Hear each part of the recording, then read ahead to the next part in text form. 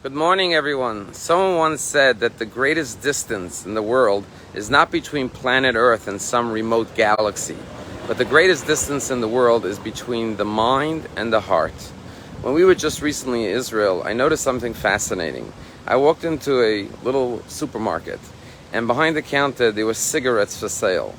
And Israeli law is so strict about publicizing to smokers the harms and the negative effects of smoking that the law is that every box, the cover of the box, has to have a black and white warning with 12 different warnings that rotate on different boxes of cigarettes.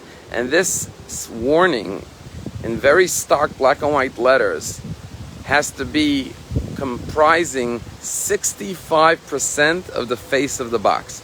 So when you see a wall filled with cigarettes, all you're reading is 12 different warnings that make up 65% of the box. And you would think, who would smoke when you see these warnings? It can cause cancer, lung disease, low blood flow, harmful for your children, for pregnancy. But yet we know people still buy cigarettes.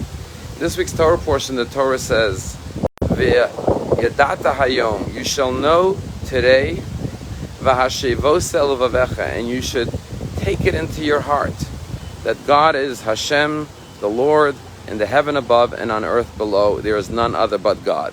And this verse is actually in the conclusion of the Leinu prayer as we leave the synagogue 3 times a day. And think about what the verse is saying. V'yadata hayom, you should know this as a truth, but don't just know it. V'hashevosa el vavecha, make sure you take it into your heart. Sometimes you can understand things and know lots of things, but you don't internalize it, you don't personalize it, you don't allow it to enter into your heart and affect you. And therefore the Torah has to emphasize, know it and take it into your heart.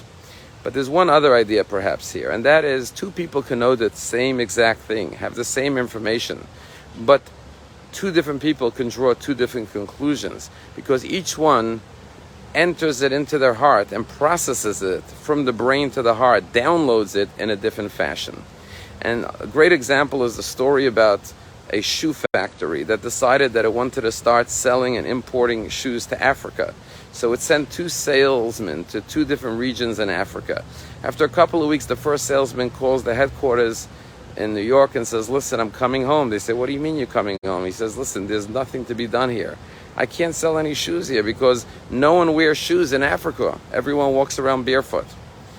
Well, next day they get a call from the other salesman. He says, immediately start sending container loads of shoes. We have to start building factories here. We have to start importing. They say, what's going on? He says, well, you wouldn't believe it. There's so much opportunity to sell shoes here because no one has or wears any shoes. The same knowledge can be processed in different ways, and that depends on how you enter it into your heart. If your heart is in the right place, then your mind will guide it to achieve the proper goals. Have a wonderful day.